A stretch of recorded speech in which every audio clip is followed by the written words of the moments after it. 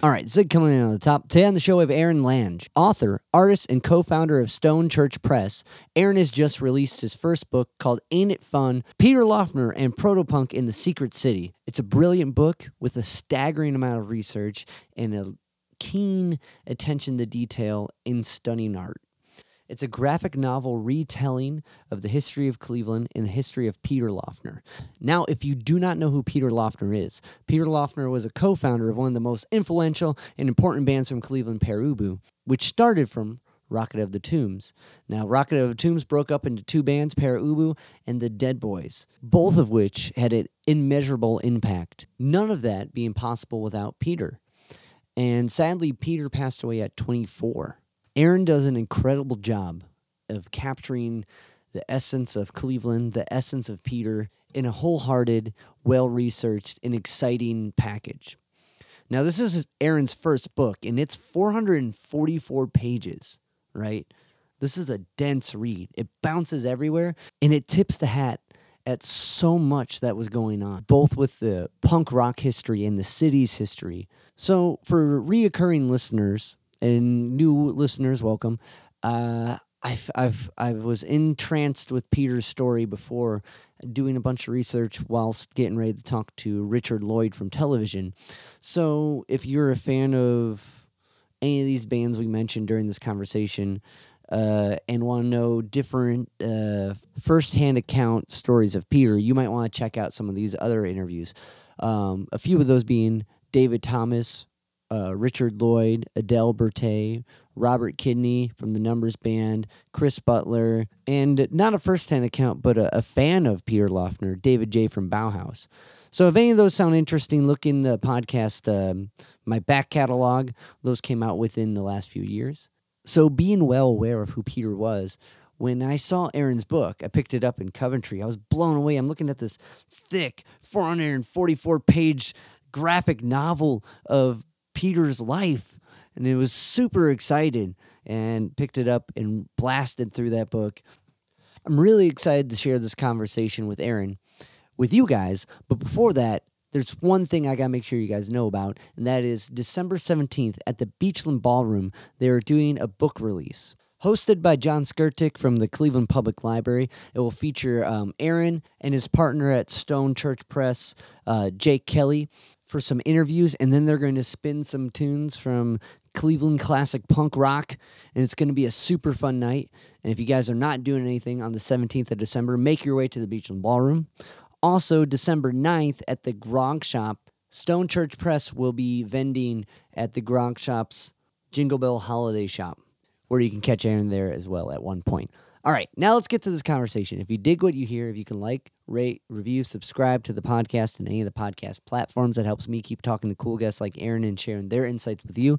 Now, without further ado, here's my conversation with Aaron. And I started tracing this line with Peter's story.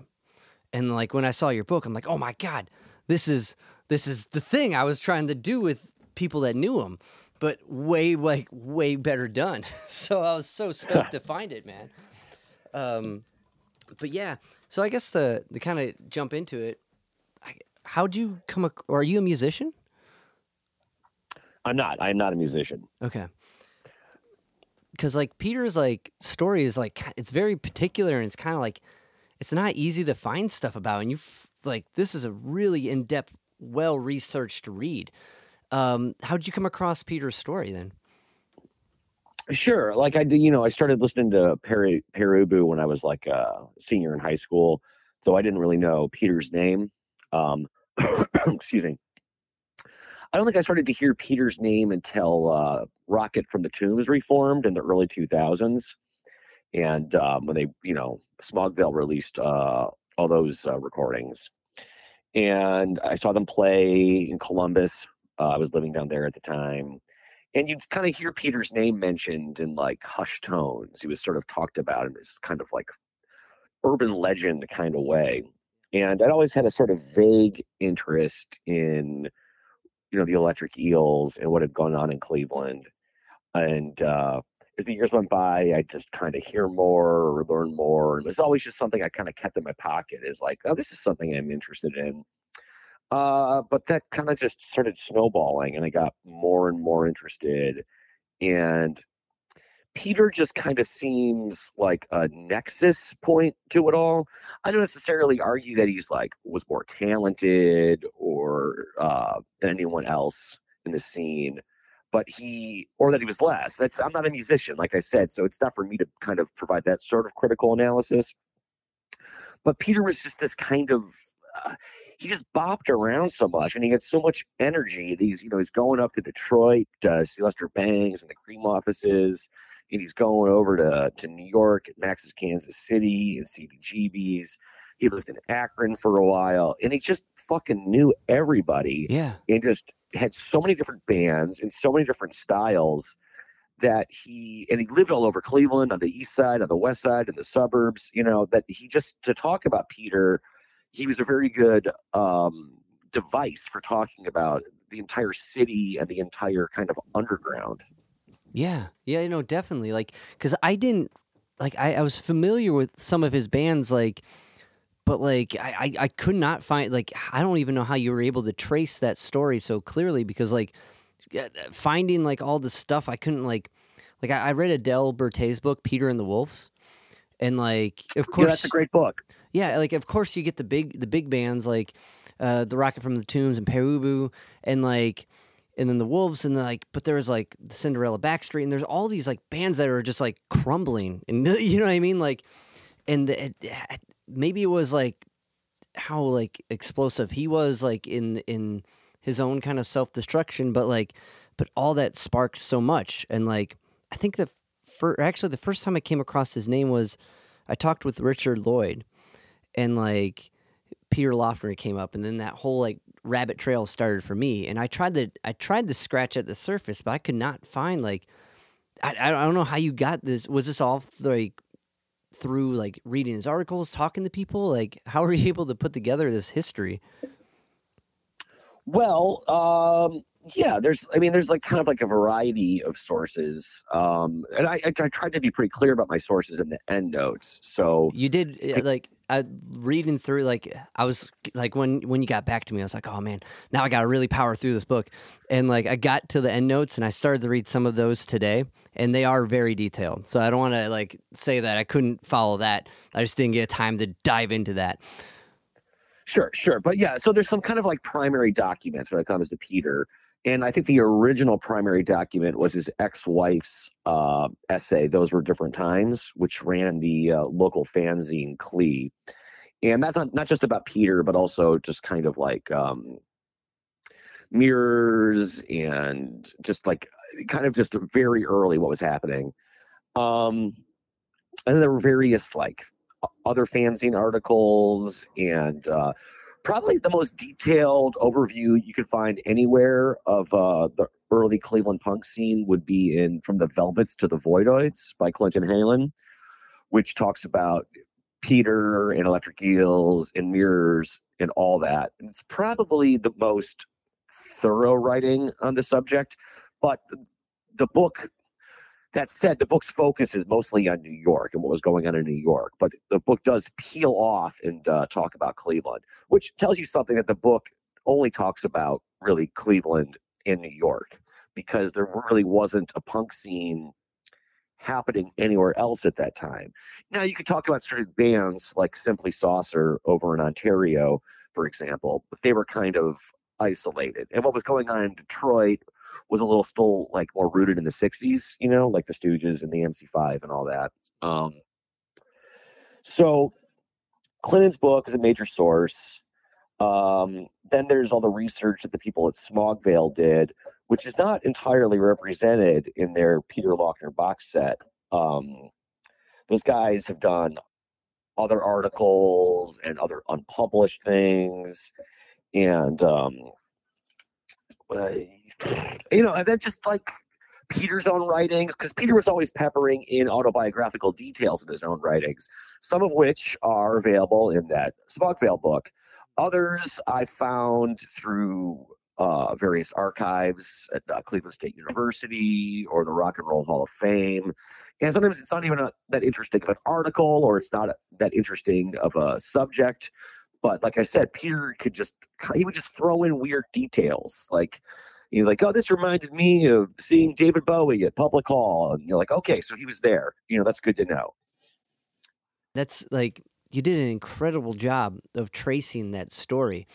Like, so here, okay, so I'll give you another example, because there's little bits and pieces just like everywhere. yeah. So there's a part in the book where there's like a very brief anecdote, like one page, about Bruce Springsteen coming to town, Right. and Peter Lochner like giving him a ride like around the city, and Springsteen kind of realizes like, oh, this guy's fucking wasted.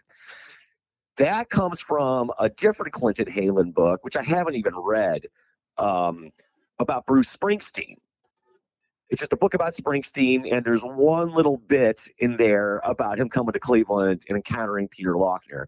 And I think I just stumbled on that page via like a Google search. And I was like, okay, well, here's a cool story. And, if you're looking for information on Peter Lochner, the first place you look would definitely not be a Bruce Springsteen book. Right. Some other interesting stuff comes from John Gorman's book. John Gorman ran the Buzzard radio station. Yeah.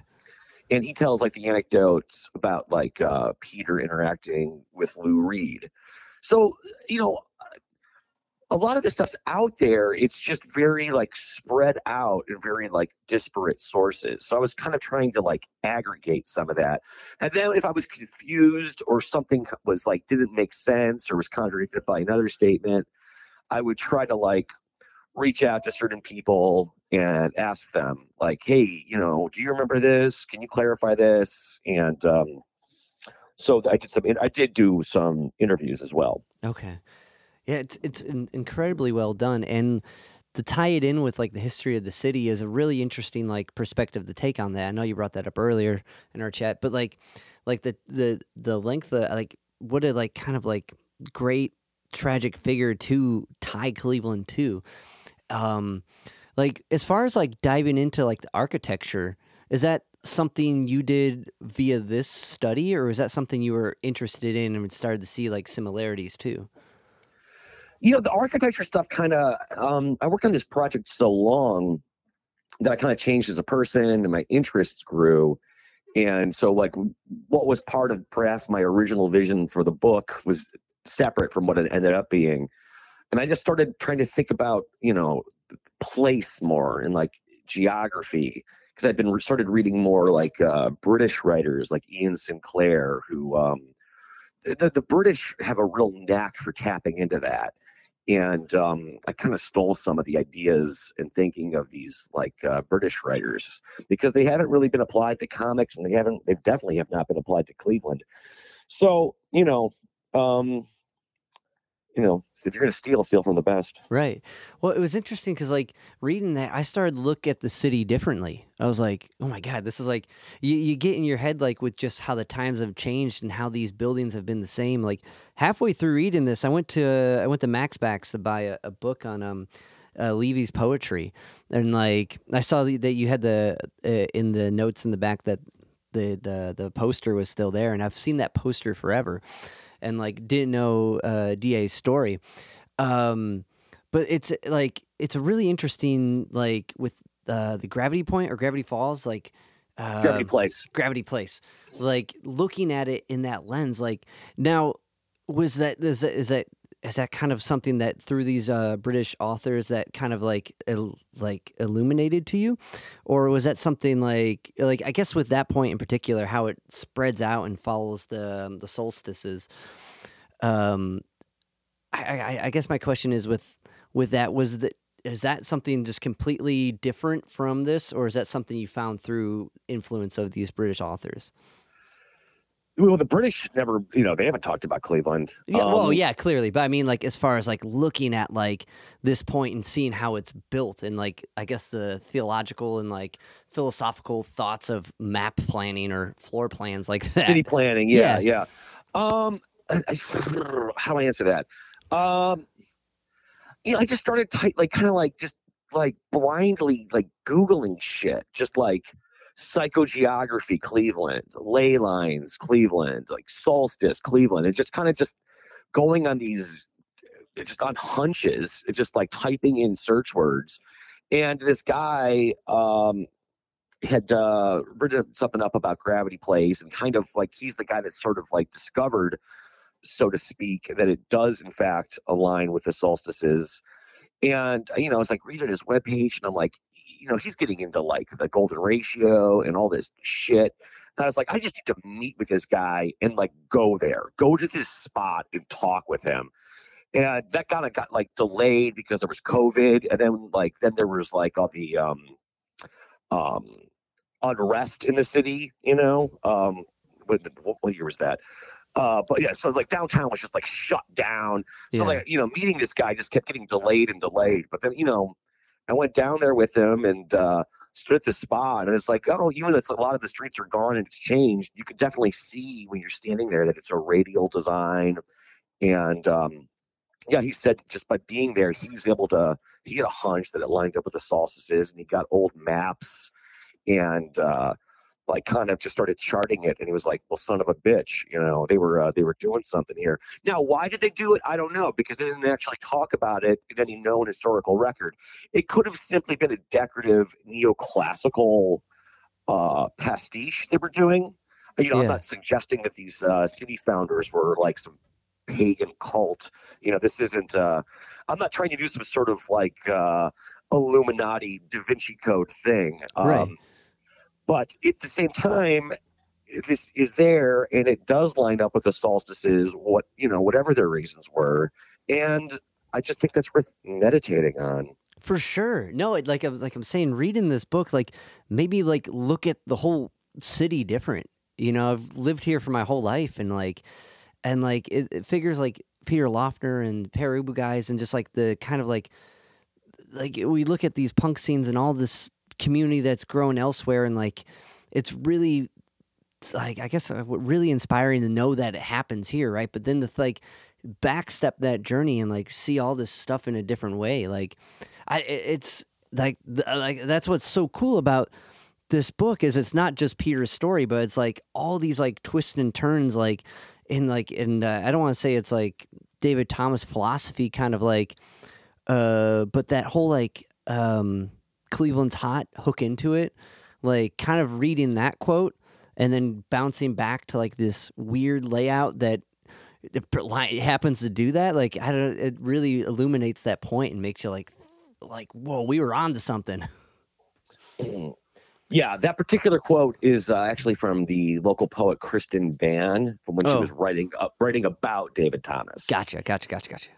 But yeah, a lot of the things David Thomas said and continues to say in his lyrics and interviews and his various kind of indescribable writings actually like are very similar to the psychogeographical writings from England. Though I've never heard David Thomas use the term psychogeography specifically. His thinking is very much in that vein, as was D.A. Levy's. And here and there, you would also get it from Peter, though he never like fully articulated it. The thing with Peter is he died so young that he never fully developed. Yeah. But who knows what he would have, what path he would have continued down had he lived just only, let's say 2 or 3 years longer. He could have gotten a lot done. But yeah, David Thomas speaks of the city in very kind of romantic and mystical terms, as did Levy. Mike Hudson did to a certain point as well. And, I mean, these guys are just so quotable. That's why I didn't even need to try to talk to David Thomas. There's so much stuff on the record that I could kind of cherry pick from. Maybe David would be furious about it, but have you talked to David? Yeah, I got to chat with him. There's no telling with that guy, man. Like, the thing is, he's got such a notorious reputation for like being a difficult interview, but he also seems to say yes to all interviews. Yeah, it's interesting. But he doesn't want to talk about Peter. Like he's been incredibly clear about that. So it's like, I'm just not even going to try. He's made it abundantly. He couldn't make it more clear that he doesn't want to talk about that. So it's like, okay, fair enough. And same with Peter's ex-wife, Charlotte, who I know. She doesn't do interviews. She doesn't want to talk about Peter. But if I ever needed just something kind of like confirmed or clarified, I could occasionally ask her a question. Okay. But I could never like really sit down with a tape recorder with her. Yeah.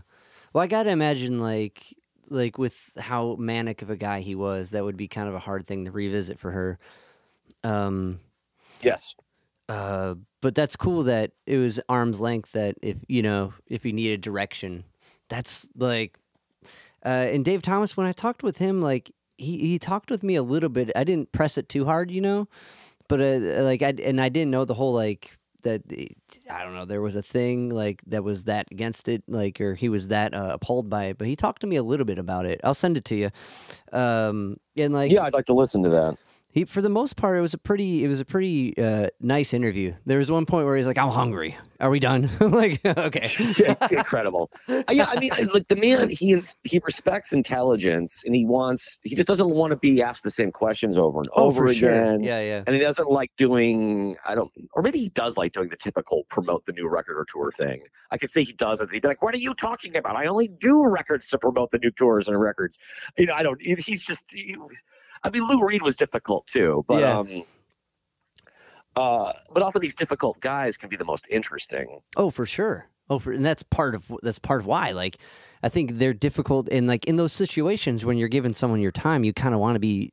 You want to be. You don't want to be like, well, I think ice cream is, or whatever, nonsense. You want to really kind of focus in on how, especially with the Perub album. There's so much like going on in there, theoretically or thematically. So like the hone in on why do you guys sound weird or who knows what, like reporter questions. Yeah. I can see how easy it would be to push those buttons.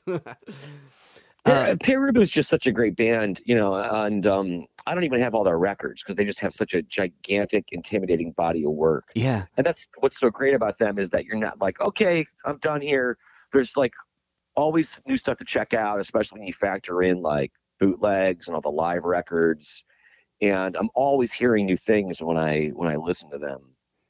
And like how you're saying, like, just because I dove in when I was getting ready to talk with him, I listened to everything, and that was like the most overwhelming experience I've ever done. Everything? It's like impossible. Well, I didn't do all the live stuff, but like all the studio albums. That's still a lot. I know, and like my brain was not working right.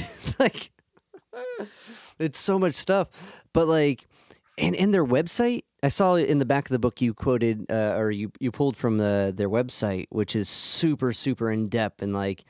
Yeah, I feel like they changed it around a bit since I was like last like trawling it for information. But I haven't looked at it too closely in a while. But yeah, I mean, yeah, David's just done so many interviews and kind of like almost releases these manifestos about he's just always like I don't know, like the inter-band dynamics. He's like, well, here's our policies. Like, I don't know why he's letting anybody else know, but yeah, he's. Do you have any of his books, like the Book of Hieroglyphs? That's an interesting book. I don't, but like that one does seem really interesting, especially after reading your book. Like, I didn't get a chance to do that. I went through all the records, and my brain was already altered. Like before it was like time to chat with him, and then there's always so much more to dive into. But I haven't. Have you read it? Yeah, it's a source for sure in the book. Okay. I quote from it. Yeah, no, I haven't read that one yet, but like I definitely want to. Anyway, I guess on a sideline of that, so like with like as far as like the comic medium, did you start off writing or did you start off as a writing for a comic medium? As a younger person, I focused on drawing, and I just kind of like wrote my own stuff, a lot of like gags and like shorter stuff. But I started kind of writing more and more. People would say like, hey, you're a good writer. And at some point I kind of like gave myself permission to start thinking of myself as a writer, and started kind of taking it more seriously and actually started, with this book, having like a fully formed script that I was typing as opposed to like working from, messy notebooks in longhand and ending up with bad grammar and spelling errors and a multitude of other youthful errors. So does that answer your question? Yeah. So okay, so like when you dove into like this, because this is your first book, but like when did like Stone Church like was that like a product? Was that a byproduct to get this book out, or Not was really. So my friend Jake Kelly and I, Jake's another local artist. We were just kind of, I don't know, shooting the shit and kind of decided to start a small press. And, I thought it'd be just like a good way to put out our smaller books, like our mini comics and whatnot. And since had a name and, we're presenting ourselves as a publishing company, that we would occasionally put out smaller books by other people as well. And with the idea, I wanted to, I had an agent in New York and everything. I wanted to sell Ain't It Fun to a larger publisher, and it just wasn't happening. I could have found a smaller publisher, but at that point, we'd kind of worked out some kinks and had Stone Church up and running. And it's like, well, I'm a smaller publisher, so why would I give it to another smaller publisher? Let's just do it ourselves. And we've kind of been learning as we go. And it's we have to do all sorts of shit we don't want to do, like get a fucking accountant and fulfill orders and deal with emails and blah blah blah. But yeah, well, it would have been nice. It would have been nice to have some larger publisher write me a check and worry about all that. But they can just then not promote the book or make outrageous editorial demands, and it's just like, fuck it. We can do it exactly the way we want it, and succeed or fail entirely. We have no one to blame but ourselves, or no one to be proud of but ourselves. It's a completely independent effort. Well, that's what makes it so like DIY punk rock. It's the Ian MacKaye, it's the Peter Loeffner. That's what makes it even more badass, is it's coming from the source, And like, at the same time, we try to, we're not really presenting ourselves as DIY. We're trying to present ourselves as professionals. We hired a professional book designer, Ron Kretsch, who's worked for Smugvale Records. He does a lot of work for Feral House. We got, proper offset printing. We try to do everything legit. Yeah. Well, no, by no means is the DIY like aesthetic and like, oh, it looks like they stapled to that's not at all what I mean. I just mean the spirit of it. I was just clarifying. Yeah.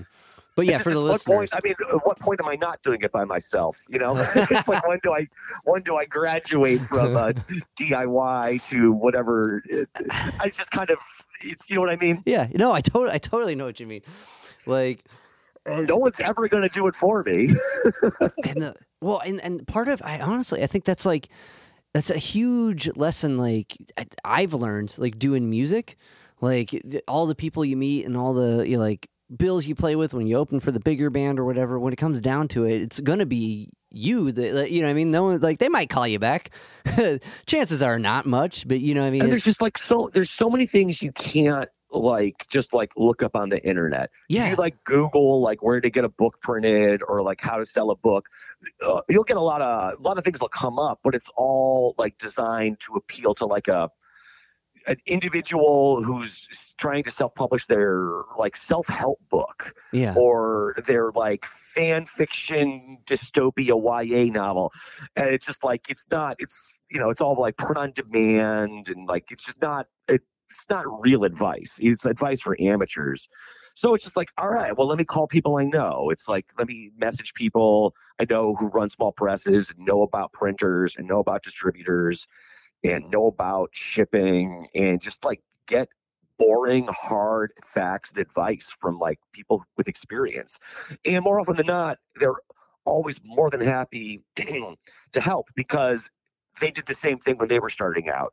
It's kind of a fraternity of, we pass along this information to each other, and because it's not, there's no other way to get this information. Right. Well, and that's the whole kind of going back to D.A. Levy's printing press he did by himself, or even though that was much more DIY effort, but just there's a spirit, I think, of within Cleveland's make it happen. And even I think you brought it up multiple times from Peter Loeffner's radio interviews about do it yourself. Yeah. And and like, even though we're going back, this is reaching out to other people to make it like not that aesthetic, but that whole philosophy of making it happen on your own and reaching out and picking up the pen and making it happen, do your own accord is such an impactful thing. And like, I guess like for me, kind of reading through this kind of like really made me feel good that we have that here, you know?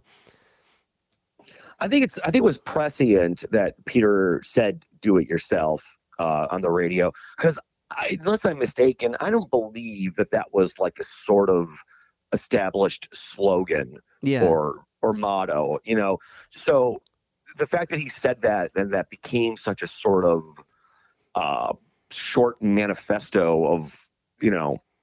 Now, I'm not saying that the term caught on because of Peter, not in the slightest. I think it's more of a coincidence. Yeah. But it was prescient, and you know, it was very important to me to include that. No, definitely. Because like, well, it shows like how, even though like it wasn't like an established thing or way of thinking or like, but like ahead of the time this dude was like, you know, like bringing all these punk rockers to Cleveland from all these different places, but also like within that thinking. And like, it was also interesting to see like the kind of rise and fall of different musical stylings within him, like to the Bob Dylan phase, then to the, what was his last band? Not the Wolves, Fraction? Friction. To like the Friction, like, and yeah, but like, to see that kind of wave of an artist, I think it's much more kind of common now. But like, you know, a guy who, when he goes through his folk phase, you're like, oh, okay, like, sure, yeah, but yeah, it was just like in such a short life that he had so Yeah. many phases, and like, but it wasn't like he totally abandoned them. Like, there's definitely some of that singer songwriter folk stuff present in Friction. Oh, definitely, yeah. I mean, I think, is Friction on the box set? Yeah. Okay. Because like it was all on Spotify for a while. Now I got to pick up the vinyl. Yeah, Friction was definitely one of his major projects, and I would argue that out of the projects he led, which is to say projects without David Thomas, that Friction was his most important and successful. The Friction just had a very unique sound, even though he was kind of like drawing from television. I mean, everyone's drawing from something and has influences. Friction's just got this mood about them. Like, I don't remember. Dear Richard. Okay. The cover of Calvary Cross. And then there's stuff that hasn't been released. Like, I've got stuff that no one's heard. I don't say that to brag. Yeah. It's just like, part of my research, I just tried to find everything I could. And there's a lot of good stuff out there that nobody's heard. I mean, maybe it's like recorded really terribly, but it's still interesting. Was it? Well, yeah, for sure, and especially when you're weaving this story and you're reading about these times and these places and like these events, and then to kind of get a little bit more of a grasp of it, you know what I mean? Like to like get an actual like something that proves what that was like, or reading a review of it to like put it to life. Was that through kind of talking with people, or was that through like going through like libraries, or like how did you stumble upon those unheard recordings? Through the grapevine. I mean, you look at like just basically like where the CDR bootlegs were coming from back in the day. Mm-hmm. Okay, so just person. It was a backdoor deal. Let's just leave it at that. All right. Okay, perfect. That's awesome. Like, because when I first like listened to his stuff, his acoustic stuff really resonated with me, and I was like reading him and reading about the Wolves and hearing like this punk rock guy, right? And then when I was able to find something that wasn't like, the Perubu or like, because I don't think is the Rocket from the Tombs? Is there any recordings with Peter? It's all the stuff post, right? No. The recordings are with him. Oh, okay. They did when they got back together, they went to the studio and they did proper, so to speak, studio recordings of all the songs with Richard Lloyd on Peter's position. Right. But yeah, there's plenty of recordings of like live of cuts? Peter with Rocket from the Tombs. Okay. But like, he's not singing on all the songs because they were like such a multi-faced group. But yeah, you can get Peter singing Amphetamine, singing Ain't It Fun. There's a lot of stuff. okay, yeah. But like, what really resonated with me was his like acoustic tracks, and like his songwriting really stuck out and like brought this guy to life for me in a different way. Um, Now, like, so when you were diving in, I guess into his music, was it like, did you? I would be interested to know your kind of journey with it. Was it through like kind of like diving from Perubu and into tracks like that, or did you like just dive into like this like? I guess what was your approach with it? So yeah, I discovered Perubu when I was like a senior in high school, and I liked them. I liked the early singles, and I remember when I was like 19, I bought their first album, and I'd like listen to it when I was on acid, and I just like thought they were cool. And then Rocket of the Tombs got back together, and I saw them play, and I was like, man, these guys are fucking cool. Oh, when they got back together, I'd never heard of them. I was just like, but they were getting a lot of press. And it was like, oh, this band split off and like created the Dead Boys in Perubu. And I was like, well, that sounds fucking cool. So I went and checked them out, and thought it was great. And then a couple of years later, I was living in Philadelphia, and my friend Gabe sent me a burnt CD of Take the Guitar Player for a Ride, that collection of Yeah, Peter stuff from the '90s, which was and is very out of print and very expensive. I was like, oh, cool, thanks for sending this to me. And I had this, kind of vague idea in my mind of what it would be. And so I was pretty surprised when I started listening to it, and it was very acoustic, very singer-songwriter. I was almost disappointed. But then I gave it more time, and I kept listening to it. I was like, this is kind of cool. Um, and there is like Peter did do some like rowdier, more punk sounding recordings, but like I was just saying, not everything's been heard or released. But poke around on YouTube. There's some stuff on there that like has got very, very few views or listens or whatever, and stuff that's not been released in any other capacity. So there's some obscure gems floating out there for anyone willing to poke around. gotta love YouTube. Yeah, a whole But bunch of stuff went up not too long ago. It's just like, where the fuck did this come from? Like, just like some of his covers and the self-released album Peter did as a teenager. yeah, That's all on YouTube. That's called what's it called? Notes on a Cocktail Napkin. It's not very good, yeah. but it's available. Right, but also to kind of like hear that, did you find that as well, or is that later? Like, oh shit, here's this now. I had a bootleg of Okay, it. he had a boot. Okay. Yeah, that's like because his journey for me was started there and was completely different from when I was reading. I guess because Adele's book's really good. That was kind of my focal point for understanding and like, but like, Adele's book is fantastic, but it's a memoir, right, of her story, right? Her story, and she knew Peter like later in his life, and yeah, it's a memoir. I think it's a great piece of writing. I think Oh it's a yeah, fantastic book. well definitely that did hook and sinkered me in to the whole narrative. Um, Yeah, it's. I put it up there with like Patti Smith's book. yeah. It's very literary. I mean, like, well, it really made these characters seem real. And I remember buying it from Max Backs and reading, like, thinking, oh, is this where they would hang out? This is a bookstore on Coventry. I don't know, like, but I think it was Coventry Books. I think might have been where they were hanging out. okay.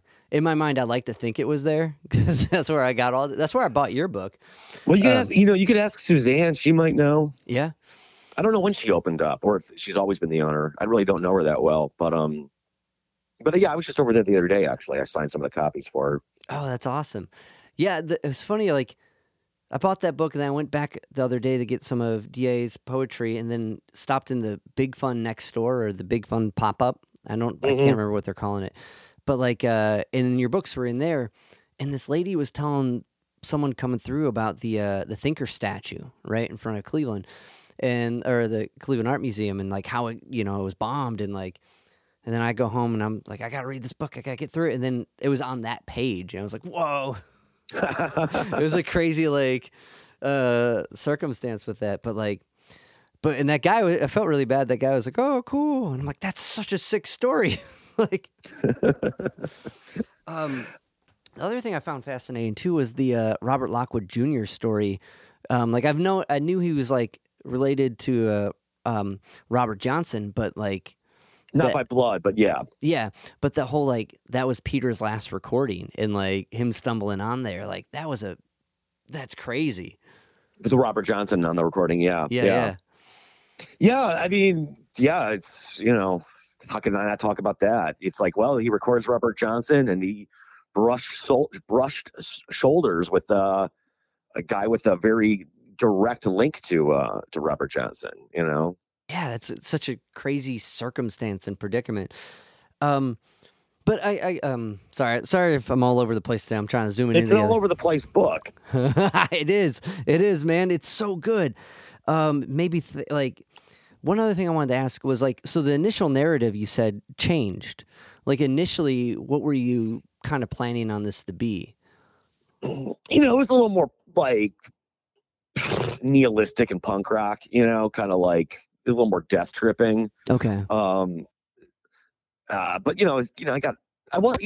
hadn't been sober all that long when I started working on it, and I was younger, and let's be honest, my initial interest in Peter Lochner was part of that, that death narrative, that die young thing. I mean, I don't know why that's appealing or romantic. I don't advocate it per se. I'm not gonna like cluck my tongue about it either. And I kind of wanted to explore that. And I like to think I did, but I didn't want to, some of the sort of the nihilistic edges. I was like, do I really want to work on something for years and just kind of say fuck you to people? Yeah. Or, maybe I should say a little bit more. You know what I mean? Yeah, no, that makes sense. Because it is, I think, like that kind of tragic end or whatever, knowing that a story is capped somewhere, like, it makes it more appealing in a way. Like, I mean, let's be honest. The only reason people talk about Peter Lochner the way they do is because he died when he did. Yeah. It's not to say that doesn't undermine the quality of his work, but there's a lot of good work out there. Yeah. There's a lot of like bands I like or musicians I like that I don't necessarily feel compelled to learn anything about them. I'm just happy to listen to their records. The work, it's good music, it's good work, and that's fine. But there's a story with Peter. Yeah. Yeah. There's a starting point and an end point, and it's frantic. Like, you know what I mean? It's chaotic. But then the story continues after he dies because it's like, the Dead Boys record Ain't It Fun? Yeah. And Rocket for the Tombs gets back together. And, I remember talking to John Morden about it from the Electric Eels when I was working on the book. And I was like, the book doesn't end when Peter dies. There's a whole other part afterwards. And John said, well, good. That's what happened. The rest of us kept living. Yeah. So like that way, like you feel you can't end it with his death because then you don't have that, because that vacancy he left behind and continues to leave behind is part of the story, that the absence. He like remains a main character even after he's gone. And people were really fucked up by Peter dying. They still are, talking to these people. I think it was very, very traumatic for a lot of the people in that scene. It just really fucked them up. Well, yeah, because it seemed like something that, like, it seemed like everyone was like living this kind of chaotic, all gas, no brakes lifestyle, and like to think, especially at that young an age, to think that something like that could happen, and like, it was a cold cup of coffee. Yeah, and like. It's interesting because it's not like just like even though you kind of see it coming with how he was living and like not taking care of himself and then like not stopping, you see it coming, but like it's not like it didn't seem like I don't know, it's not like a direct it kind of stumbles as opposed to like just stops, I guess, in a way, like his downfall. for whatever reason, like pictures have been circulating lately of like Shane McGowan in the hospital and from the Pogues, and he just looks like a fucking mummy. Yeah, Like I'm not trying to insult the man, but no. but it's like, how the fuck is Shane McGowan still alive? And like Peter Lochner died, at 24. Because it's important to remember that Peter didn't overdose. Yeah. Anyone could overdose and die young. With Peter, he just like, we could say he drank himself to death, but there was also a lot of amphetamine use too. And I've heard that amphetamines and alcohol in excess combined are just even worse. I mean, they certainly couldn't be good. But you know what I'm saying? Like, how Yeah. the fuck is Shane McGowan alive? Yeah. Like, did Peter just get unlucky? I don't know. I don't know if we can answer this. It's kind of amazing. Right, but that's the thing. We can't answer it, but like that's why I guess that's what I'm trying to articulate. It wasn't like it was like a slower thing, and like it is kind of or even a guy like Keith Richards or someone who's done a shit ton of shit, and you're like, how are these guys holding up? I mean, I guess with him you can say it's money, but like. Well, Keith Richards does not look like Shane McGowan. Like. I think Keith Richards probably was able to, I'm sure he had his pinnacle of excess and then was able to dial it back. And I mean, Keith Richards seems like a functional person, Yeah, that's true. That's true. Keith Richards has a reputation for drugs and alcohol, but like, he's not like a fucking hot mess. If someone pays like $150 to see the Rolling Stones, I don't think Keith Richards is like missing his cues and falling down on stage. You know what I mean? Yeah. Like Shane McGowan would get brought out on stage in a fucking wheelchair just because he's such a goddamn mess.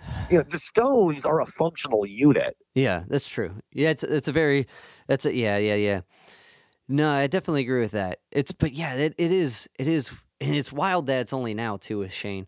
Because like I saw that this morning too. I was like, well, he's been in the hospital before. It was just that particular photo. I mean, I was just like, this guy's. I mean, he looked like death. Yeah. And he was such a vibrant young man, Yeah. I mean, he was such a talent when he was younger. In a way, like his living is almost more tragic than Peter's dying to see someone become such a shell of themselves. Yeah. Yeah, and maybe, I guess, because like definitely kind of going back to Peter's story, the third part of the book is really when you see that legacy kind of take off and that flower kind of bloom into what it is. And like, it's interesting because that's a really interesting comparison because for him, it's like living opposite, like to see it decompose. But like, yeah. And one thing I wanted to like reading through the book, I noticed in like a lot of the images there'd be the word bubbles and the life stinks, have a drink, and then like around the third section, hot, hook in. Like I was a really kind of clear like section change there. Sometimes I just kind of go with the flow. Yeah. It was like, okay, this is kind of its own section with its own style and its own momentum, like its own movement. It's a small detail that I kept noticing, but I loved it. Mm-hmm. Yeah, I don't know. Sometimes the author's the worst person to ask. I don't think so, man. That's a cop out.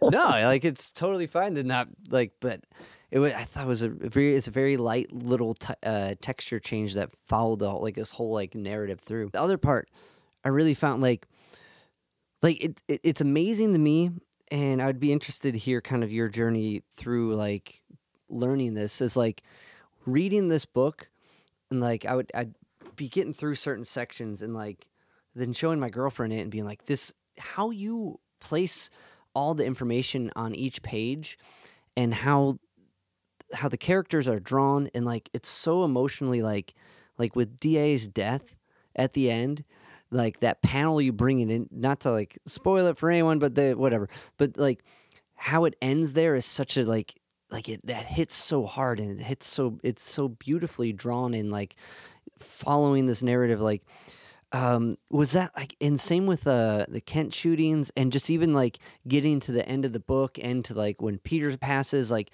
you do an incredible job of emotionally conveying like text-based narrative through these panels and these pictures, and like, I guess like as far as like your journey learning how to draw and to take like a narrative that you wrote and like put them together in this way for the first time, like Sure. I just feel like there's a lot of so to me, comics are the interrelationship between image and text. And I find it frustrating how little that is often explored. And don't get me wrong, I'm not against doing like a 6 or 9 grid panel like a traditional comic, yeah, and that can work for certain storytelling devices.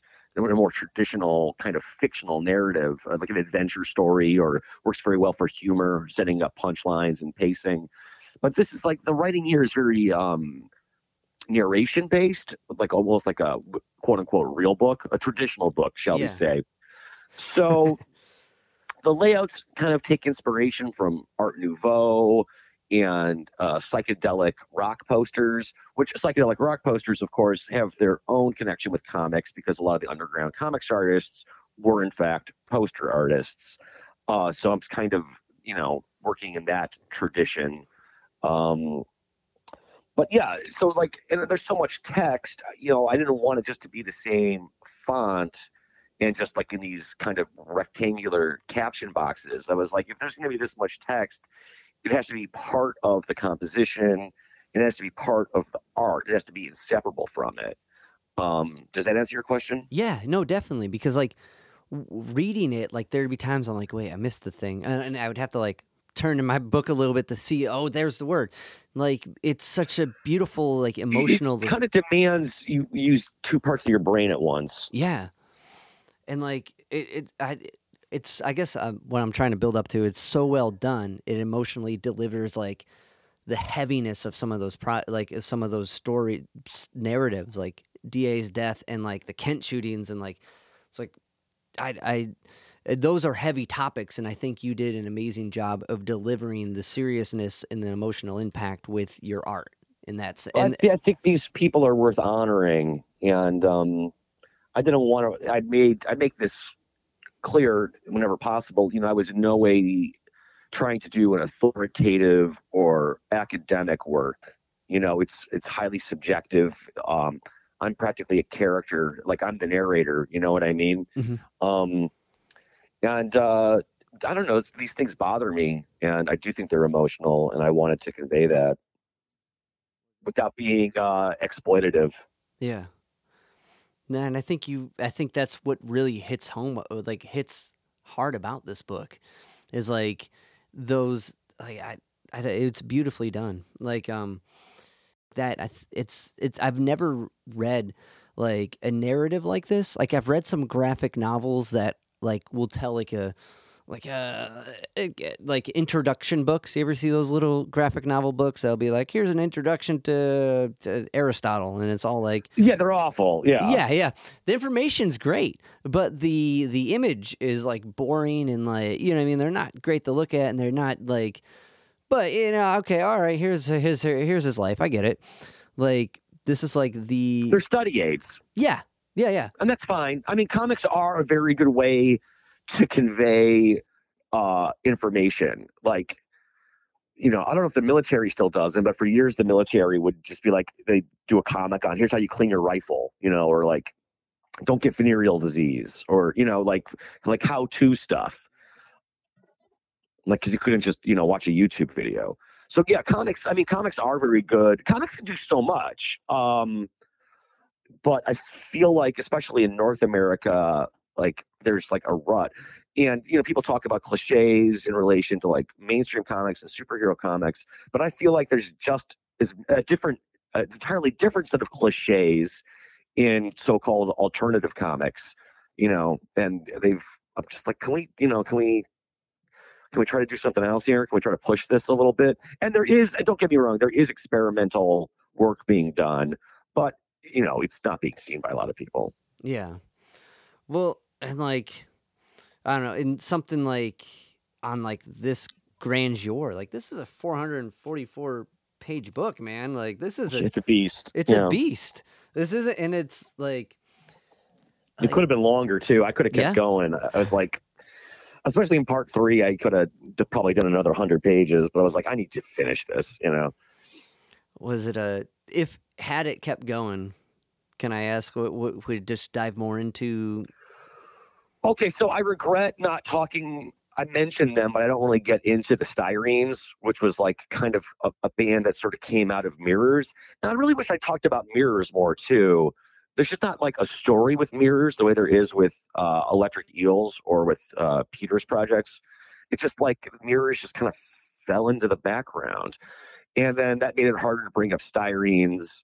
And Styrenes were kind of complicated too. They were like, because they were always like had a different name and like they didn't have like a fixed lineup. It was more like a project than a band.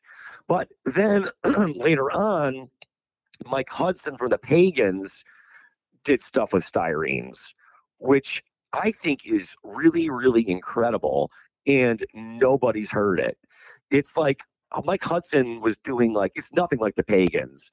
Mike Hudson's almost doing these like kind of spoken word things. Like, because Mike was a smart guy and he was a good writer. And he's like sort of telling these stories. And there's almost like this kind of like jazz music behind him. It's kind of beatniky. It's like beatnik noir. And some of it, there's a song called All the Wrong People Are Dying. It was the B side of a 12-inch single. So, like, fucking nobody heard it. Like a 12-inch single from like the 90s. But if you can find this song, All the Wrong People Are Dying, it's a masterpiece. It's just absolutely incredible. And I kind of regret not finding space to talk about that. Gotcha. Yeah, that sounds. I'm definitely gonna look into that. Like, it's on YouTube. Yeah. That's the I don't magic even of know YouTube, man. Yeah, I forget. I'll see if I can find the link and send it to you. I appreciate it, man. I think like the narrative you take and where it lands and where everything that you pay, there's so much to tip the hat to in this story too, and I think you do a really good job of hitting as much as you can along this narrative. So even if it didn't get there, which would have been really cool to see, it's I think you did an incredible job of making sure everyone was like at least nodded to. I also wanted to talk about all the mafia car bombings, but like it didn't. I did do a page that talks about it, but I cut it because Peter actually referenced that stuff in one of the longer version of amphetamine, but I don't know. It just didn't like really connect anywhere else. It just kind of like ended up like just seemed like a detour that didn't circle back. And I was like, let's just leave it be. But that is a backdrop. That is an interesting backdrop that it was like when, these early punk bands in Cleveland were operating, Cleveland led the nation in car bombings. I mean, it was like, I think the only place in the world where there were more bombings going on was Northern Ireland. Oh my God. And it wasn't just the mafia stuff. And my friend Jake Kelly, my partner, he gets into that because he's doing an ongoing sort of true crime history of Cleveland. So he's kind of obsessed with the various bombings. Like there was one guy going around bombing porno theaters. Then, of course, the Thinker got bombed. I mean, that's a bombing too. So, I mean, bombs were just going off like fucking firecrackers in this town. It was insane. Like I was glancing at some of his books, Jake's. You'd like them. Yeah, you should check them out. No, I'm definitely going to check them out. I'm planning on picking up a couple. But like, that's fucking crazy. Like that's, I guess like, as far as like the kind of jump off that, how did you and Jake start working together?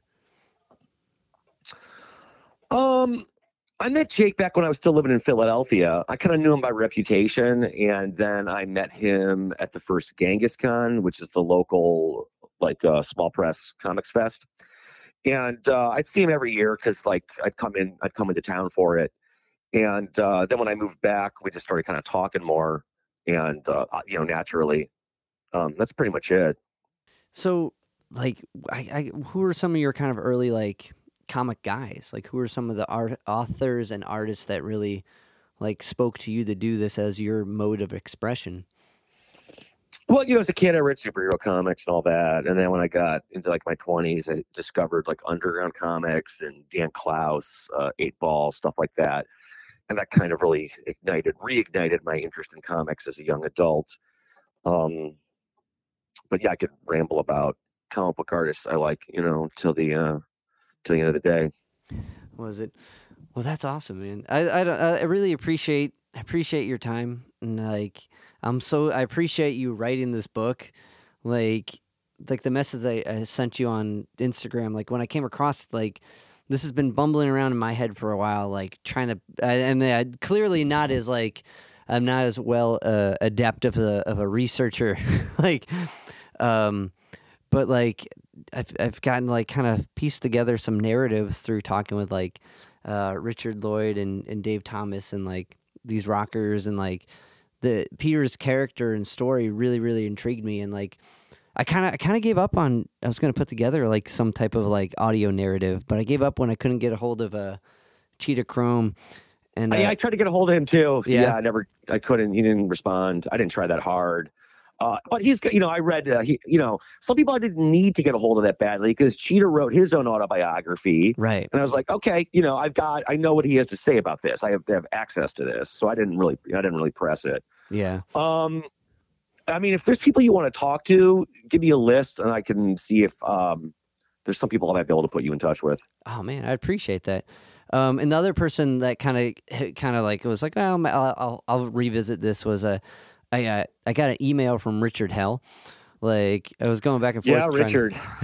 He was like, did you get a hold of him? Do you have any luck talking with him? He told me to go fuck myself. Really?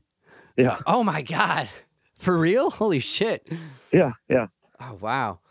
I wonder, when did you, because I forget somehow I found some email and he was he didn't respond. Then I found someone else who was I think a PR guy for him or something. And he was like, I appreciate you reaching out, but I wrote about him in my book.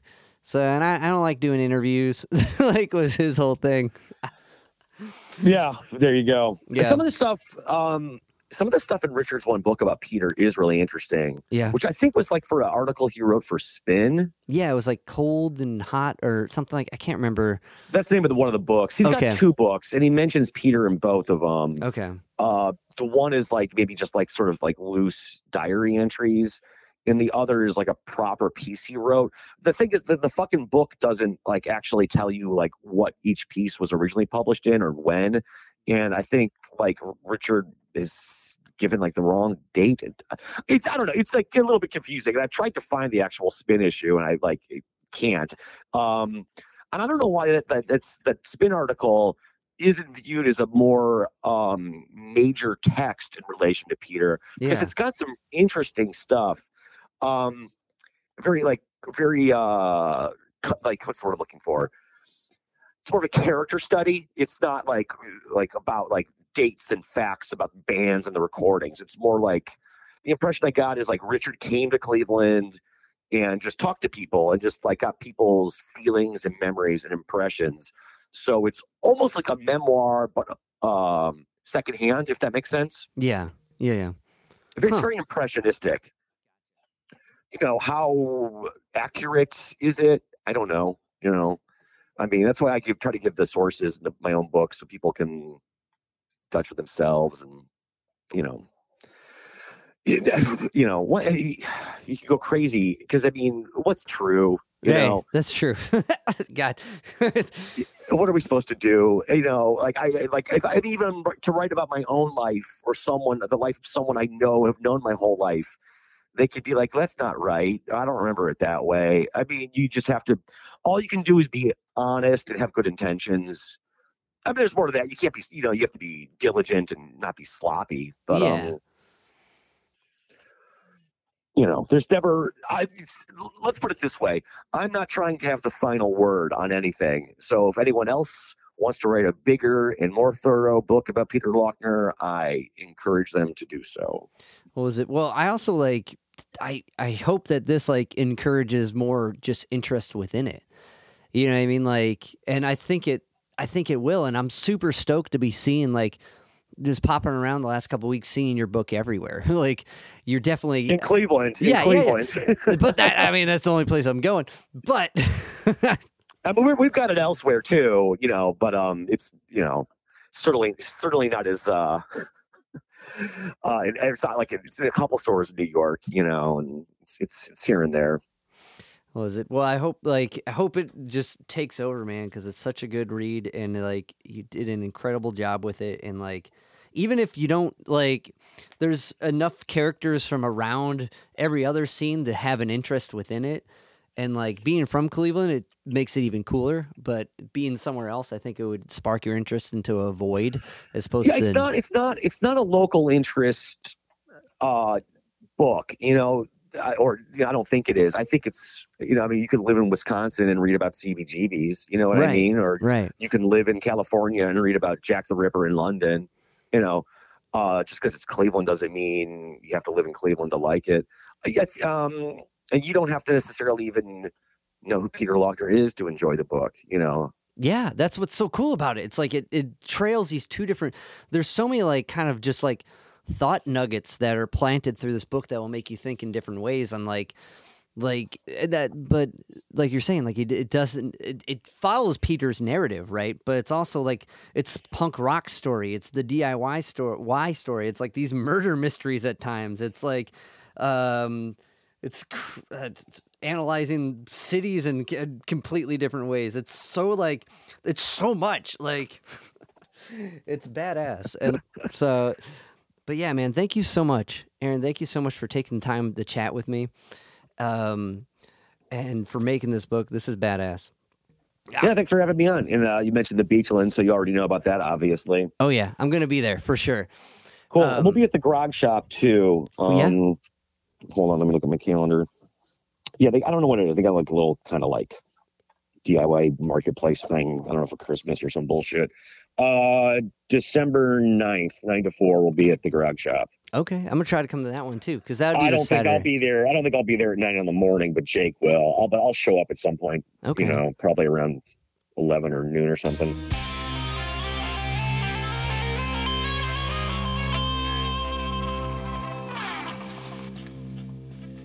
Yo, Spike Spiegel here. You just listened to Zig of the Gig podcast. Keep riding the bebop. See you, Space Cowboy. Bang.